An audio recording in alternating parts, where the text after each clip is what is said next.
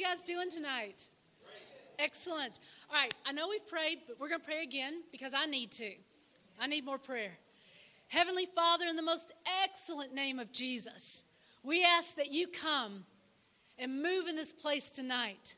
We are crying out tonight for transformation. Lord God, we surrender ourselves to you and we say, Holy Spirit of the living God, come and fill us now. We are desperate. We're thirsty, Lord God. And we ask you that you pour living water out on us tonight. My Father, we need you. And that's not a casual declaration. That's a desperate cry. We need you. So would you come, Lord, and do for us what we cannot do for ourselves? Would you empower us? Would you equip us? Would you cause us, Father, to be vessels of honor for the glory of the name of Jesus? Let everything we say and do in this place tonight build your kingdom and bring honor to the name of Jesus. For it is in his excellent name that we pray. Amen. Well, you guys know that I'm speaking on the book of Job. So if you came back again for another round of it, I have no apologies. Turn with me, if you would, to Job chapter 1. And as I've said before, I'll be speaking at different times throughout the year, Lord willing, and I'm privileged enough to be asked. Every time I speak, as long as the Lord allows, I'll be speaking from the book of Job. So this will not be the last night. Job chapter 1, I'm going to start with verse 13, and I'm going to go all the way through chapter 2 through verse 10.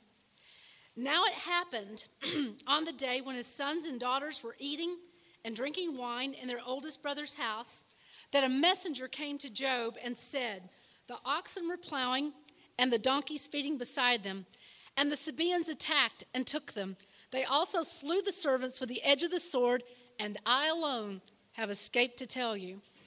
While he was still speaking, another also came and said, the fire of God fell from heaven and burned up the sheep and the servants and consumed them, and I alone have escaped to tell you.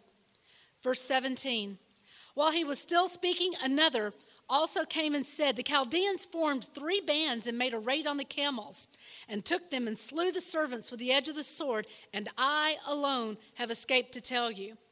While he was still speaking, another also came and said, your sons and your daughters were eating and drinking in the eldest brother's house. And behold, a great wind came from across the wilderness and struck the 4 corners of the house. And it fell on the young people, and they died. And I alone have escaped to tell you. Then Job arose, tore his robe, shaved his head, and fell to the ground and worshipped. And he said, naked I came from my mother's womb, and naked I shall return there. The Lord gave, and the Lord has taken away. Blessed be the name of the Lord. Through all this, Job did not sin, nor did he blame God. 2 verse 1. Again, there was a day when the sons of God came to present themselves before the Lord, and Satan also came among them to present himself before the Lord. And the Lord said to Satan, where have you come from? Then Satan answered the Lord and said, from roaming about on the earth and walking around on it. And the Lord said to Satan, have you considered my servant Job? For there is no one like him on the earth. He is blameless and upright, fearing God and turning away from evil. And he still holds fast his integrity, although you incited me against him to ruin him without cause. And Satan answered the Lord and said, skin for skin. Yes, all that a man has he will give for his life. However, put forth thy hand now and touch his bone and his flesh, and he will curse you. He will curse you to your face. So the Lord said to Satan, behold, he is in your power, only spare his life. Then Satan went out from the presence of the Lord and smote Job with sore boils from the sole of his foot to the crown of his head. And he took a potsherd to scrape himself while he was sitting among the ashes. Then his wife said to him, do you still hold fast your integrity? Curse God and die. But he said to her, you speak as one of the foolish women speaks. Shall we indeed accept good from God and not accept adversity? In all this, Job did not sin with his lips. Wow. A German theologian by the name of Dorothea Sohle, in her book, brilliantly titled Suffering, on Suffering, said that in order for suffering to be legitimized, because she wanted to address theologically the issue of suffering, and she did not want to deal with minor issues like hangnails and a car that wouldn't start or a casserole that was burned. She did not want to call those things suffering. She wanted to give some qualifications for what suffering would look like from a theological context. And I think she accurately drew from the book of Job and said that 3 criteria need to be met in order for suffering to be theologically legitimized. She said, first, it has to have a physical component. There must be some element to where physical pain or physical distress, the word is angst, but that's a little too elevated for me. You have to hurt physically. Then there has to be emotional, mental pain. There has to be some element of grieving, some sense of loss, some sort of emotional distress. And finally, there needs to be spiritual distress. When a person is experiencing pain, distress, or discomfort, physically, mentally, emotionally, and spiritually, then that qualifies as suffering with biblical proportions. Now, I don't want to find out what that's like, but let's face it, in this life, we will suffer. Not because we've done anything wrong, not because we didn't say or didn't do the right thing, because in this life we will have tribulation, and tribulation by its very nature means that you suffer. Peter even said, you may suffer for a little while. So suffering is very much a part of the Christian context. It has actually only been in about the last 50 years that the idea of suffering has been removed from Christianity at large and placed in some other context. It's only been in about the last 50 years that we've propagated theological ideas that says things like, if you have enough faith, and you make the right confessions, if you do the right thing and say the right thing, then you can avoid and bypass suffering. I don't care how good you are. I don't care what kind of confession you make. At some point, if you are breathing in and breathing out, you will know suffering.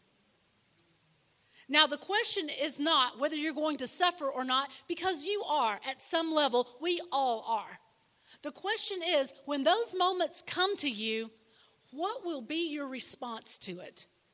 And that is one of the areas that I think the church has failed miserably in the last 50 years, is to prepare people to deal with the adversities, the pains, the stresses, the disappointments of life, and to do so in a way that honors God and brings glory to the name of Jesus. Verse 13, when you read that, chapter 1, verse 13, on the day when his sons and his daughters were eating and drinking wine in their oldest brother's house. Think about this. In verse 13, Job knew where his children were, he knew who they were with, and he knew what they were doing. In so many ways, this is the desire of every parent.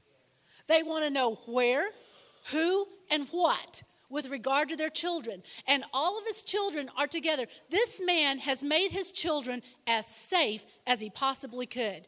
He's done everything. Remember, we read earlier in chapter 1 last week that Job even made sacrifices for his children just in case they had said or done something that would have violated the Lord. And so he's very careful to cover and to protect and to parent his children. So he knows where they are, he knows what they are doing, and he knows who they are with. This sets you up because this makes you feel almost safe and comfortable.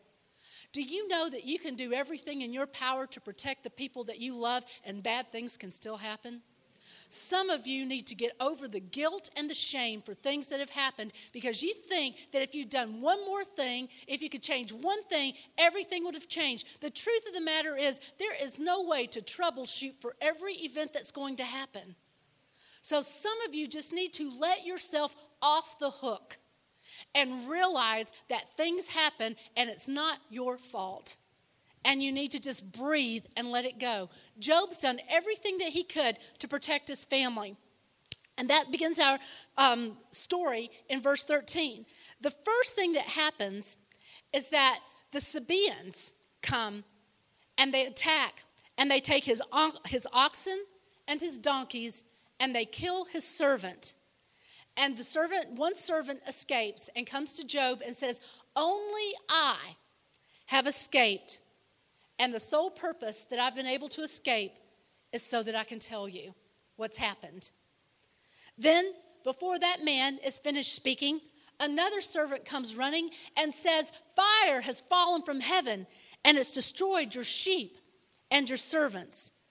Only I have escaped to tell you. And before that man can finish his sentence, another servant comes up to him and says, the Chaldeans, they formed 3 lines, and they came and they took the camels, and they killed your servants, and only I have escaped. The idea is that these things are happening with such rapid fire succession that Job doesn't really have a time to react to any of them. Before one person can finish telling him what's happened, another servant's running to tell him an even more terrible story. I wonder what Job was thinking. Okay, everything that could possibly go wrong has gone wrong. Surely there is nothing else. And here comes another servant. You've lost everything. I wonder if after he'd heard about the sheep and the servants that third time, if Job thought, there isn't anything else that I could lose. And then here comes yet another servant who says, a great wind came from across the wilderness, and it destroyed the house in which your children were eating and drinking, and everyone's dead, and only I have escaped to tell you. I wonder if the first persons that suffered in this narrative aren't the ones that survived. Can you imagine being the one that had to bring that kind of news to someone? I know of no one, no doctor, no police officer, no fireman, no military person. I know of no one who enjoys knocking on the door or making that phone call, because you know that the next words out of your mouth are going to change that person's life forever, and they will never be the same again. I would not want to be that person. I would almost pray that I had not escaped so that I did not have to be the one. Sometimes we have to be the one, though. Whether it's news like that, or whether we have to tell someone your daughter's pregnant and she's not married, your son's addicted to drugs, your husband has not been faithful to you. You don't want to be the one to bring that news, but there are times when God calls us to rise up and to be there for that person. But I tell you, if you ever have to be the one to bring the news, do it prayerfully. Do it with tears streaming down your face. Do it with an attitude of prayer. Say to that person, this has happened. Let's pray. Know that I am with you and you are not alone. I am just going to be with you. But Job didn't have that. These servants came. No one has escaped. No one has escaped. No one has escaped. Only I have lived to tell you what's happened. And this is Job's response. I mean, think about it. One report after another, each worse than the one before, until finally the worst thing that any parent could possibly hear, he has heard. My friend Lori has one child. And I remember when he was growing up, she would say, I don't have any spares. This one's the only one I've got. But anyone who has multiple children, it doesn't matter how many you have, the loss of any child is tragic and devastating. Job has lost the most precious things in his life. And this is how he responds. This is incredible to me. It says he arose. Let's just stop there and think about that. When you hear that kind of devastating news, it would absolutely take the life right out of you. If someone were bringing me that kind of news, I would need to sit down, and then I would have to lay down, and then I might just stay there for the next 50 years because I would be so overwhelmed with the grief. It says Job got up. Do you know that life will try to knock you down? Things will happen in your life. And God will require, not that you sit there, God will require that you get up.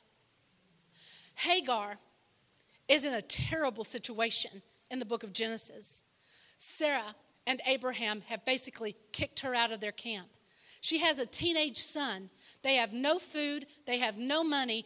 Abraham gave her a loaf of bread and a wineskin of water, but anyone who's ever been in the desert, that really won't last you more than 36 hours, if even then. She has no ability to protect herself and her son. She has no ability to protect herself or her son. She can't provide, she can't protect. And so finally they have gone so far into the desert that she's left her son Ishmael in some bushes, and she left him there to die and got far enough away from him so that she did not have to hear him as he made his last cries before he died. And she then sat down waiting for death herself. That's a bad situation. I would say the woman's suffering deeply and completely. The angel of the Lord shows up and says to her, this is King James, I love the King James, Hagar, what aileth thee? I mean, seriously.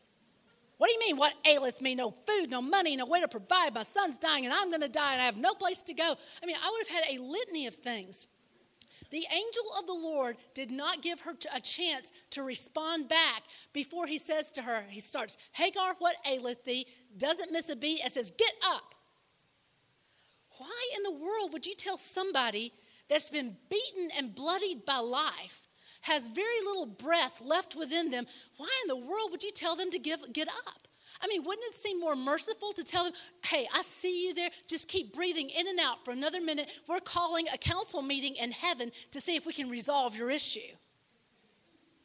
No, the angel of the Lord says, get up. And it says when Hagar got up that her eyes were opened and she saw a well of water. I know that when grief hits us and we're overwhelmed with the pain and the trauma of the losses that we've experienced and the breath and life have just knocked right out of us, the last thing that we want to do is get up.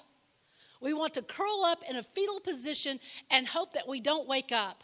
Not for a very long time. Have you ever laid down and closed your eyes and said, oh God, let me go to sleep and don't let me wake up until the pain's gone? That would be a very easy thing, but God doesn't let us do that. He causes us to walk through and to grow through the pain.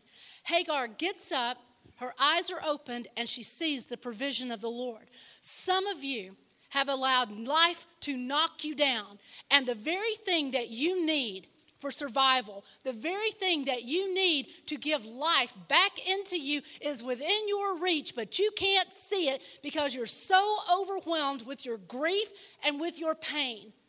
And the most kind, the most empathetic thing that anyone can say to you is get up. Because when you get up, you begin to see things that you couldn't see when you were down.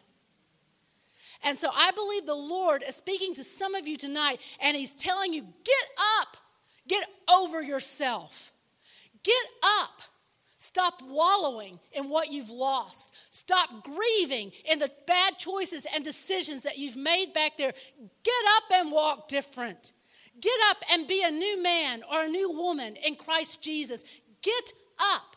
Because when she got up and she saw the well of water, she was able to take water for herself, give water for her son, and God made a covenant with Ishmael on that day and took care of Hagar and Ishmael all the days of their life. Job got up. There is nothing that will move you from a place of complacency like pain. Has God ever used emotional or physical pain to move you? I think most adults that eventually come to church are brought into church because life got so bad, things got so stressful and so painful that they had to do something and they tried everything else. Now they're going to try God. If it takes pain to move us into a deeper, more real and authentic relationship with Jesus, then yes, Lord. He got up. His pain, his loss, his trauma, his grief moved him. And he got up. The next thing that he did was that he tore his robe. What clothing he had, what covering he had, he ripped it. In ancient Hebrew tradition and thought, the ripping of one's robes is an indication of deep grief and emotional pain. He's not denying his pain. He's not denying his grief. I love what Paul wrote. We do not grieve as those who have no hope. We grieve, yes we do, but we don't grieve like people who have no hope. We grieve as a people that knows in whom they have believed and are persuaded that he is able to keep those things that we commit to him. We do not grieve as those individuals who really believe that this life is all that there is. I am heartbroken for people who really believe that this is all that there is. If this is all that there is, I am sorely disappointed. And I know you are too. But this is not all that there is. This is just the beginning. There's coming a day when we will step out of time and into eternity. And when we do that, those things which are crooked will be made straight. Those things that we have been denied in time will be granted to us in eternity. Those things that have broken us and wounded us and scarred us in time will be healed and perfected in eternity. Those who have diabetes in time, in eternity, there will be no diabetes. Those who have cancer in time, in eternity, they will be healed.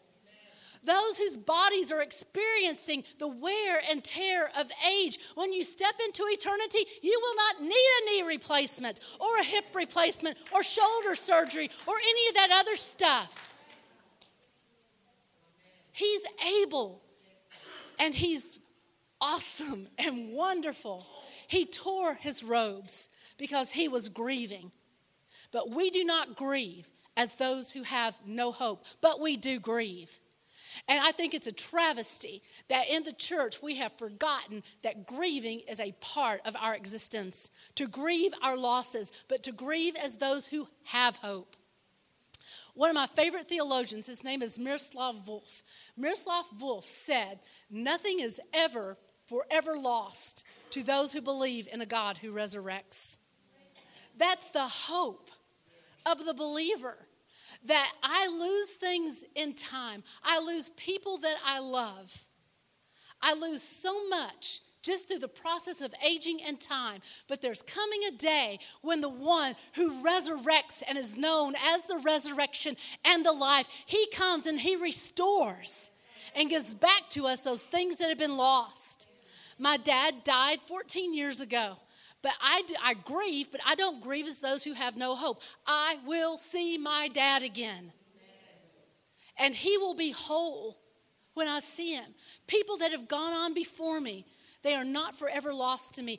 He rips his garments. He grieves, just like we grieve. And then he shaved his head. By shaving his head, he indicated that he was under the authority of God and that he was a man humbled beneath the mighty hand of God. When you are suffering, it is a good thing to humble yourself before the Lord. I don't recommend a marine haircut or anything like that. But I do recommend it is a good thing in moments of intense suffering and grief that you humble yourself before the Lord. There is nothing wrong with saying, "Father, I yield myself to you.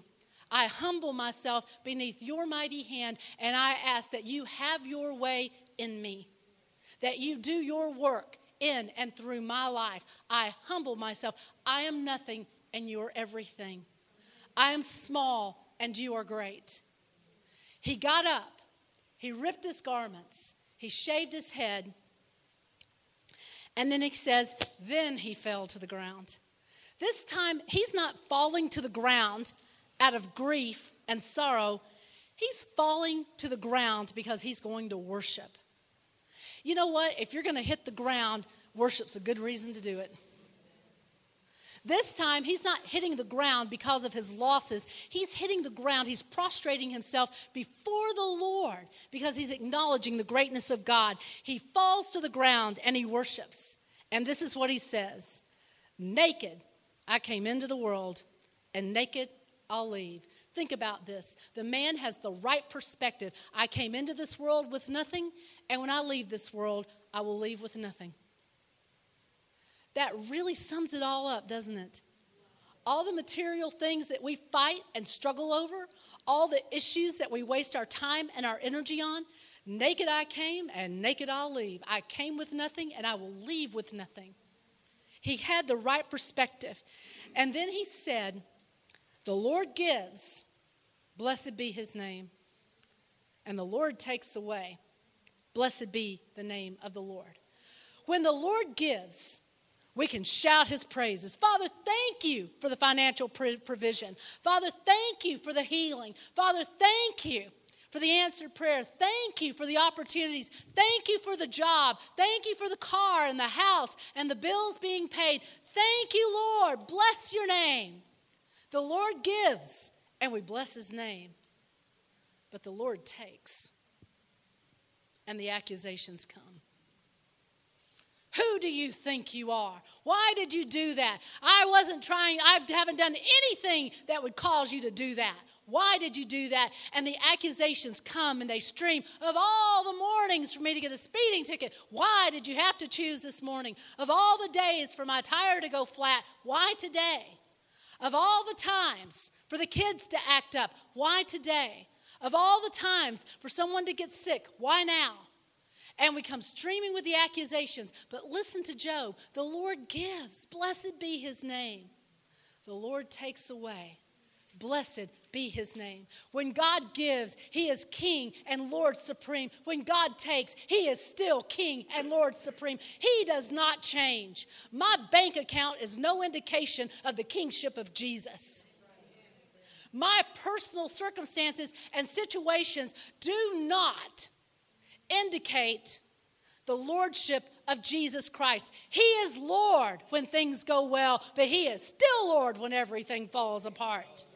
He is Lord when 10,000 come through the door, and he is still Lord when 50 come through the door. He is Lord when $1 million comes in, and he's Lord when 50 cents comes in.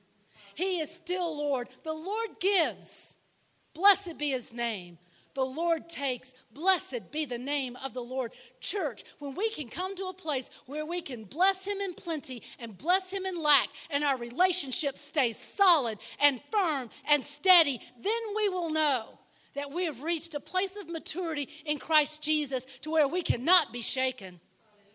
When people do not get what they want, when things don't happen the way that they expect them to happen, their faith gets shaken. That's because their faith is in the wrong thing. If your faith is in stuff, stuff comes and stuff goes. And your faith will be up and down like an EKG. But if your faith is in the Lord Jesus Christ, he is not moved. There's no shadow of turning in him. He is the same yesterday, today, and forever. And when your faith is in him, it's steady. On a solid rock. Far too long, our faith has been determined by our possessions. Our faith has been determined by whether we get what we want and things go according to our plans. But that's not real faith. Real faith is when Job says, the Lord gives and I'll bless his name. The Lord takes away and I will still bless his name. That's faith. If I've got $20 million sitting in the bank, I don't have to believe God for money because I've got it. But when I've got $20 in the bank and the bills equal out to a lot more than that, that's when faith is required. And God loves faith. He loves for his people to trust him and to lean on him. Pastor Dan so eloquently presented that to us on Sunday morning. Asa trusted the Lord and things went well for him. He didn't lean to his own understanding, didn't lean to his own ability, didn't lean on his military prowess and ability, but leaned on the Lord and God blessed him. And then when he had plenty, he leaned on his plenty and lost everything. Church, the biggest blessing that we could have is to be a people of faith that's able to say, I'll bless the Lord in the times of plenty, but I will bless his name just as much in times of lack, because he is God whether I have or whether I lack. He is still Lord. The Lord gives and the Lord takes away. Blessed be the name of the Lord. Amen. Amen. It says that in all this, the loss of cattle, the loss of servants, and the loss of children, in all of this, Job did not sin and he did not blame God. Act 2, chapter 2. Here we go again. This is almost verbatim what we find in the first dialogue between Satan and God. The character traits of Job remain the same. He is an upright man. He is blameless. He fears God and turns away from evil. Those 4 outstanding characteristics are consistent into the 2nd chapter of the book of Job. But something now has been added. God says of Job, and he holds fast to his integrity. This has been added to his list of character traits. What in the world does that mean? He holds fast to his integrity. Well, let me break it down and give you a little bit of boring information first.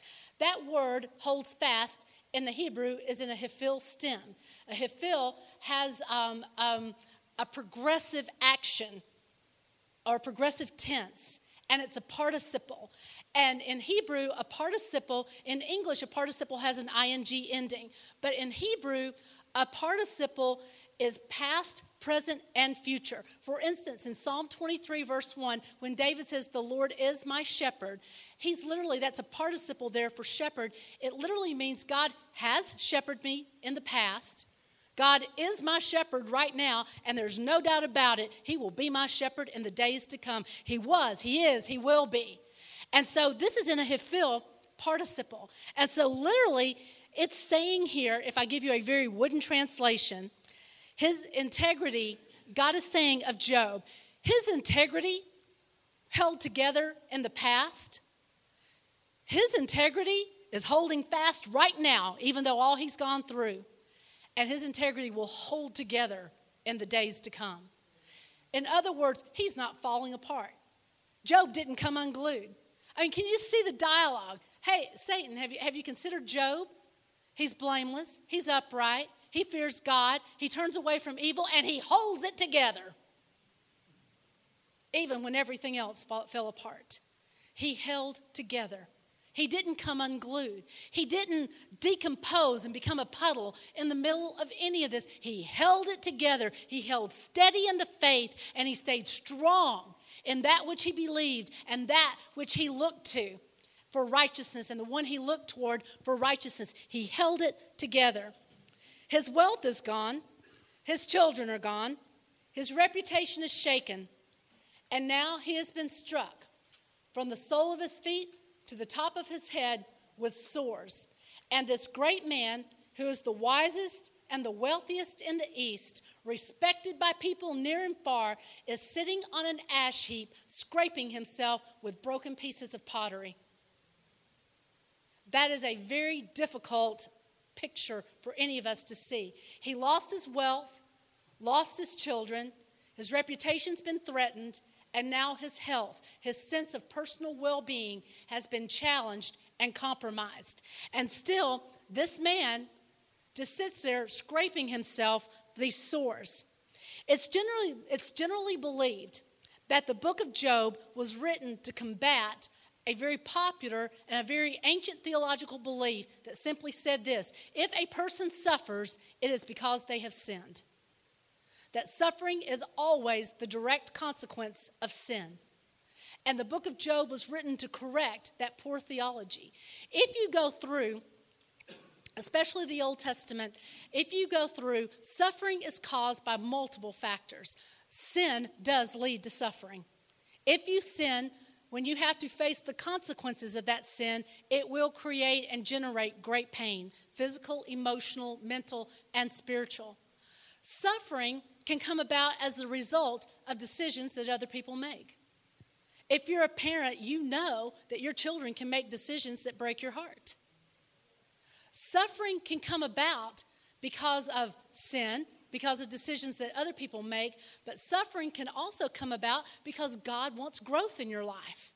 There's nothing that moves us from complacency and just that sense of, I am so comfortable here, do not move me. Nothing will move you any faster than to be made uncomfortable. Suffering. And then there's a fourth category, suffering for reasons that we just do not know. And it's a mystery.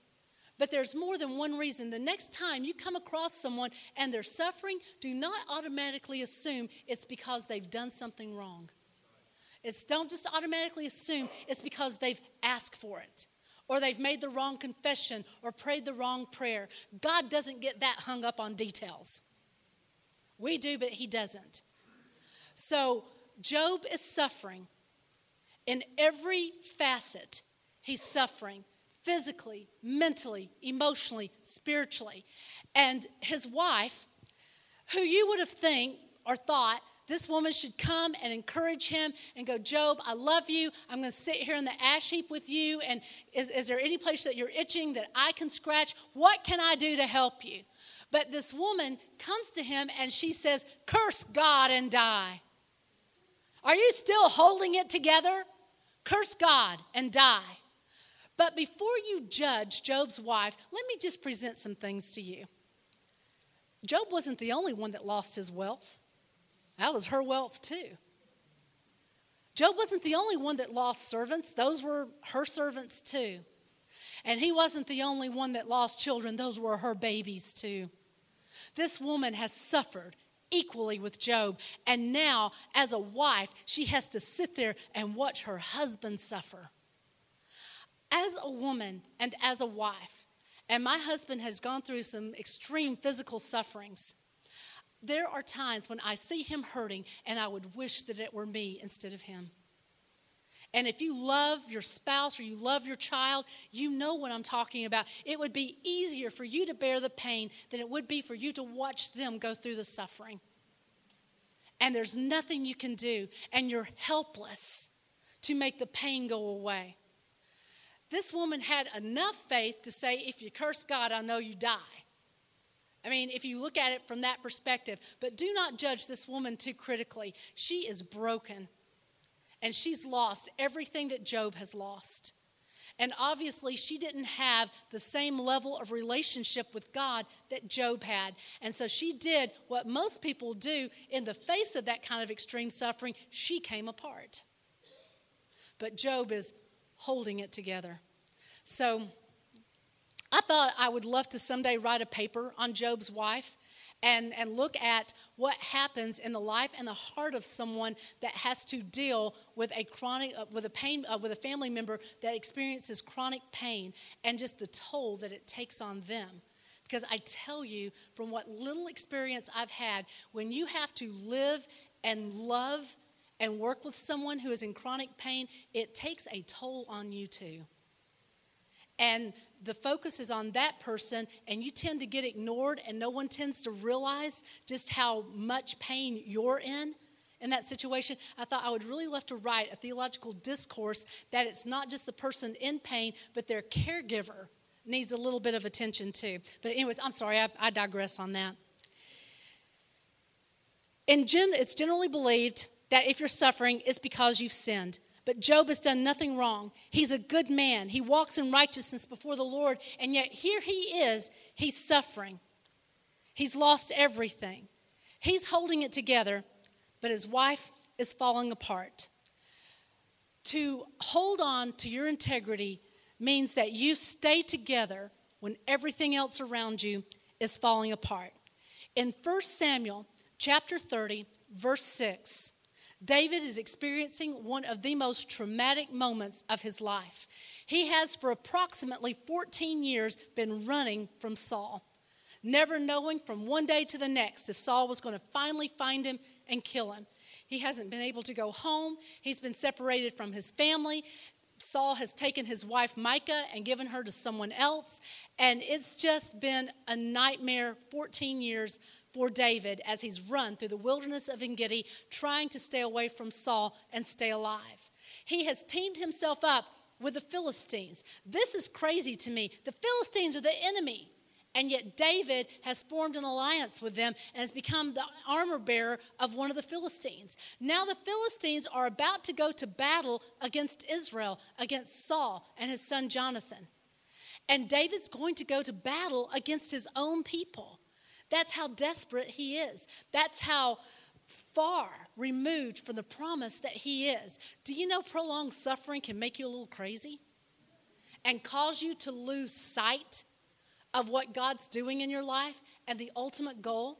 So David finds himself in alliance with the Philistines, and they're about to go to battle against Israel. The Philistines operated on what's called a pentapolis. There were 5 capitals, and each of the capitals had a king, and these 5 kings would come together and go to war against the various nations. David had made an alliance with one of the 5 kings. And so David shows up for their battle and strategy meeting, and the other 4 kings said, "We don't want him here. He killed Goliath. He's an enemy to the Philistines, and we do not trust him. He'll go to battle against the Israelites, and there he'll be reminded that he's an Israelite. Old alliances will be stirred back up, and he will turn on us in battle, and we'll be defeated. We can't trust him in battle." And David says, "I will live with you. I will die with you. I will fight for you. I'll do whatever." And they finally agree David can't stay. So now David's been rejected by his own people. David's been rejected by the Philistines. And he goes back to his camp, and another enemy has come in and has taken the women and the children and all their possessions and taken them captive. And the men, his own men, his mighty men, are looking to stone him. I would say David's having a bad day. He's hurting and he's suffering. And now they're wanting to kill him. But it says in Samuel that David pulled himself together in the Lord. You'll find it in your translation, David strengthened himself in the Lord, but it's the same word that's used here for hold together or hold fast. David pulled himself together in the Lord. Church, there will be days when everything seems to fall apart on us. And it will be incumbent upon us to pull ourselves together in the strength of the Lord, to pull ourselves together in the presence of the Lord. There are places where it is appropriate for you to weep and to fall apart, but I tell you, in the middle of the battle is not that place. Pull yourself together in Jesus.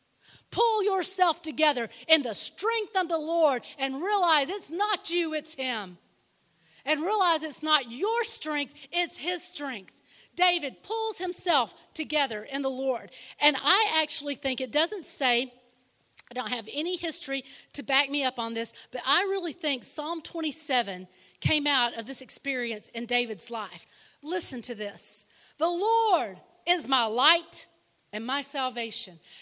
In darkness, the way you pull yourself together is to remember that the Lord is your light. When you feel like that nothing can save you and nothing can help you, you pull yourself together by remembering that the Lord is your salvation. The Lord is my light and my salvation. Whom shall I fear? I'll not fear Saul. I'll not fear the Philistines. I will not even fear my own men, because the Lord is my light and my salvation. Therefore, I will not fear what man can do to me.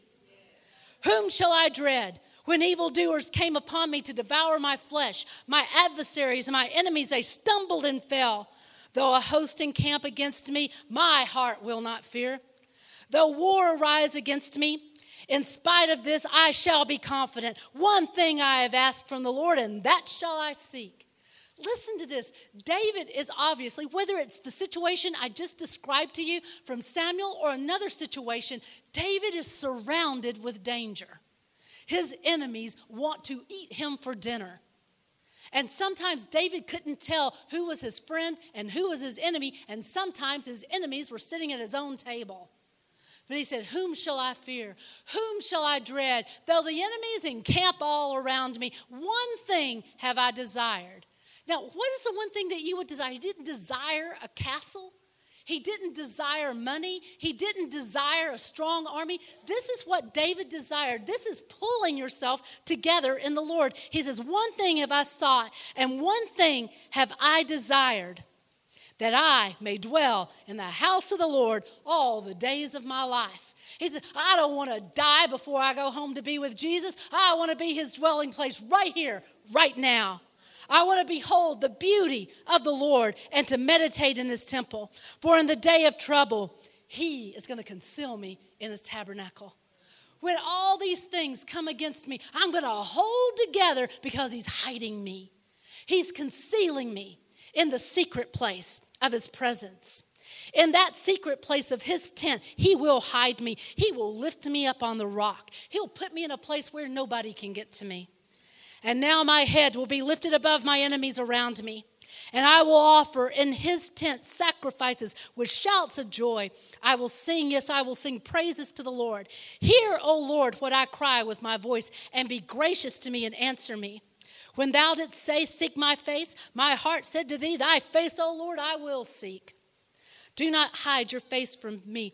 Do not turn thy servant away in anger. Thou hast been my help. Do not abandon me nor forsake me. Do you keep hearing this cry? Hold me together, Lord. Hold me together in your sanctuary. Hold me together when they encamp around me. Hold me together when my heart would betray me. For my father and my mother, they have forsaken me, but the Lord will take me up. Even if your own family abandons you because they're through with you, because you've pushed them one time too many, even if your own family abandons you, the Lord will not.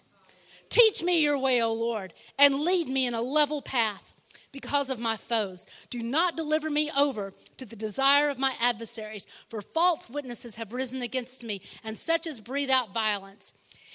I would have despaired unless I had believed that I would see the goodness of the Lord in the land of the living. Wait for the Lord. Be strong, and let your heart take courage. Wait for the Lord. Also in Psalm 31, verse 24, David says, hold it together and let your heart take courage, all of you who hope in the Lord. And finally, in Proverbs chapter 29, verse 18, and I close with this. It says simply this: the person without a vision will perish. That's cool, but let me lay it on you from the Hebrew. The person that is unable to see beyond the moment in which they live will never be able to hold it together. Church, in our moment of suffering, we must be able not to stop grieving, not to ignore the fact that we are in pain, but we must have the ability, the hope, and the faith to see beyond that moment and to know that the Lord is working something into or out of our lives. Because when we are able to look beyond the moment and see his hand in our lives, that's when we hold it together.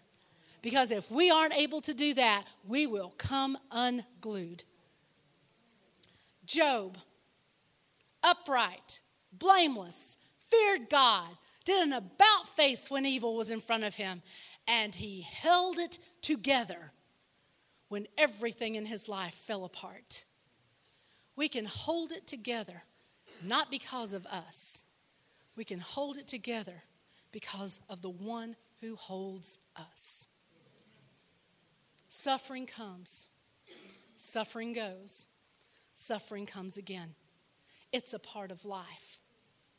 The only thing that holds steady in our life is the person of Jesus Christ.